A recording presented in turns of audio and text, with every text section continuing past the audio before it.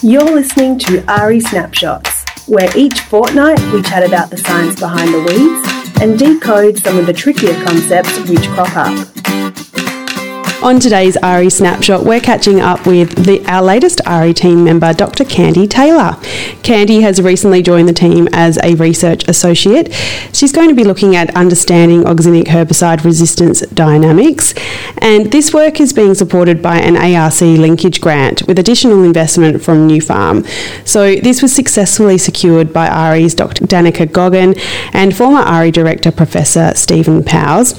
So firstly, before we jump into this podcast chat with Candy, a little bit of background on her. So she obtained her PhD in 2019 in the area of plant genetics and pre-breeding here at UWA, and most recently worked as a UWA graduate research assistant with Wallace Cowling and Janine Crozer. She does join me now. How you going, Candy? I'm good, thanks, Jess.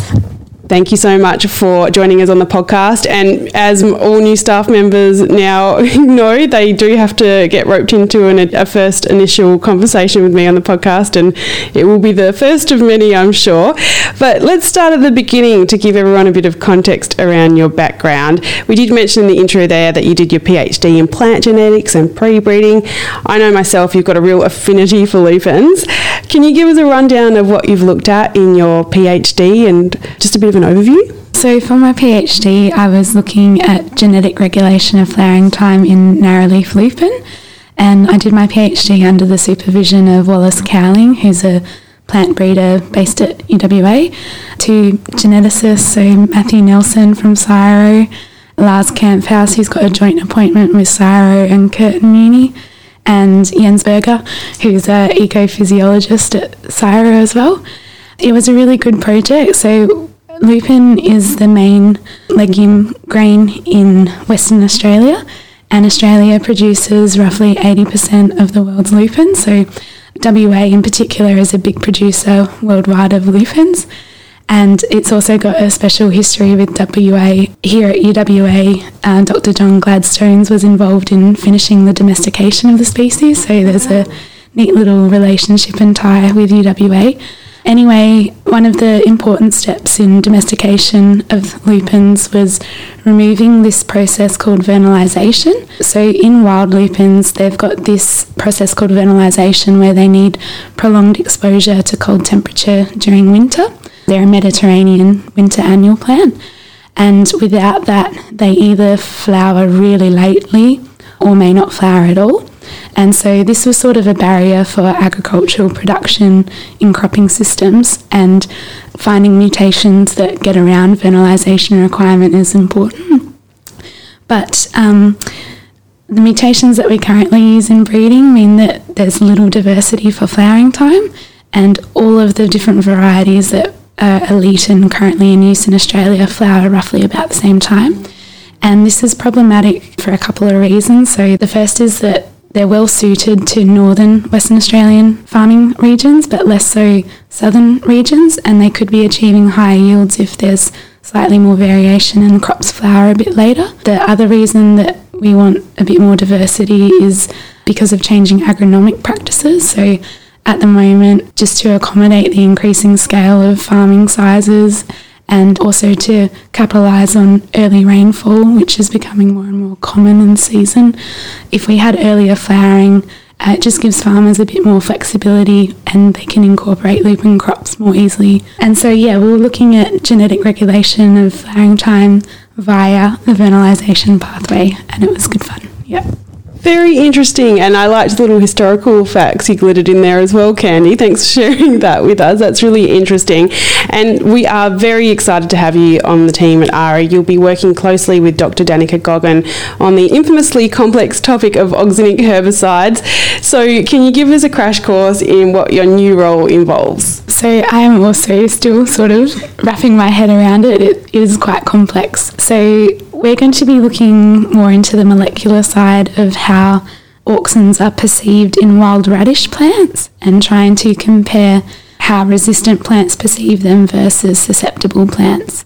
So auxins are natural herbicides, and they're not inherently bad, but when they're supplied at high concentration, they become toxic and cause a series of events that affect normal processes and ultimately kill the plants. Because they regulate so many different, or pretty much every aspect of plant development and growth, they interact with a lot of other hormones and are involved pretty much everywhere. So very complex genetic pathway pretty much.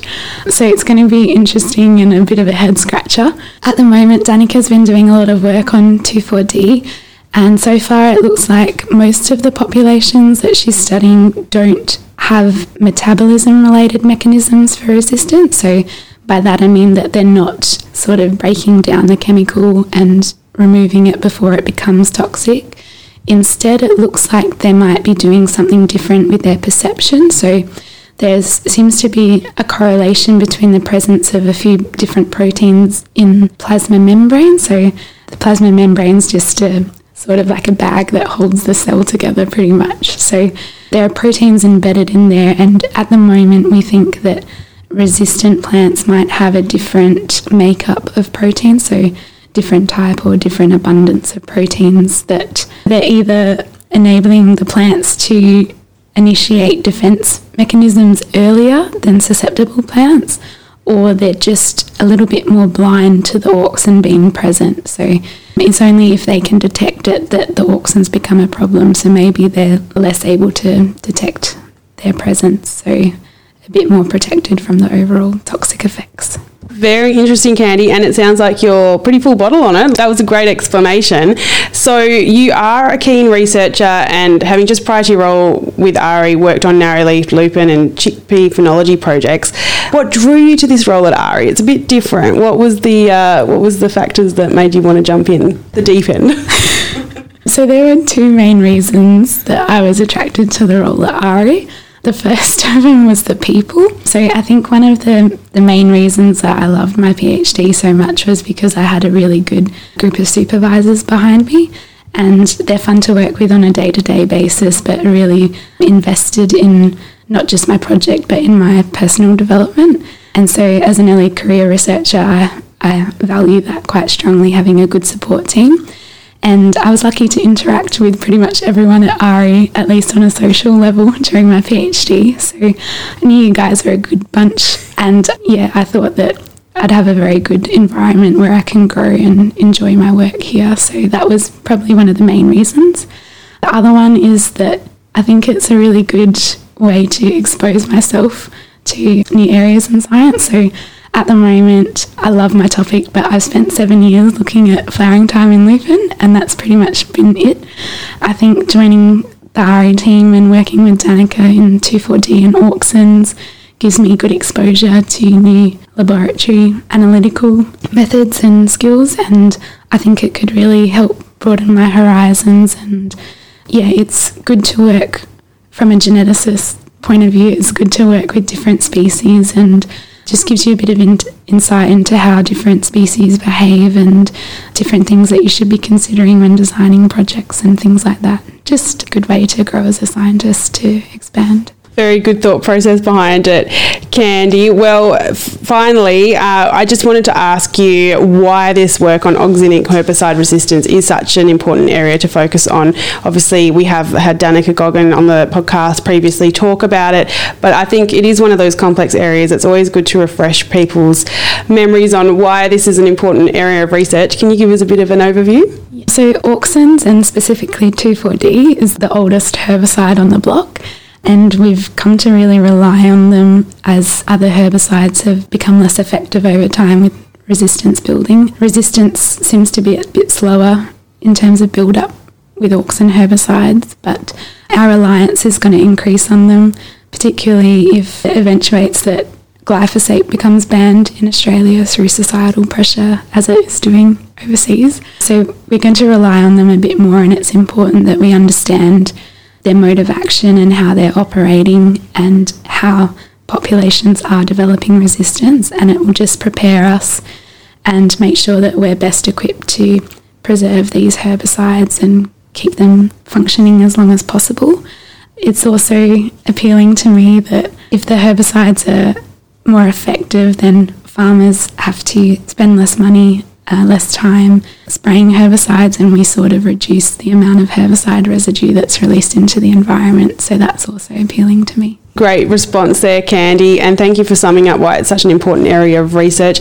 And thank you so much for coming on RE Snapshots for the first time. We're so excited to have you on the team, and that was a great introduction to where you've come from and what you're going to be doing with RE. So thank you so much for taking the time. Thanks very much, Jess.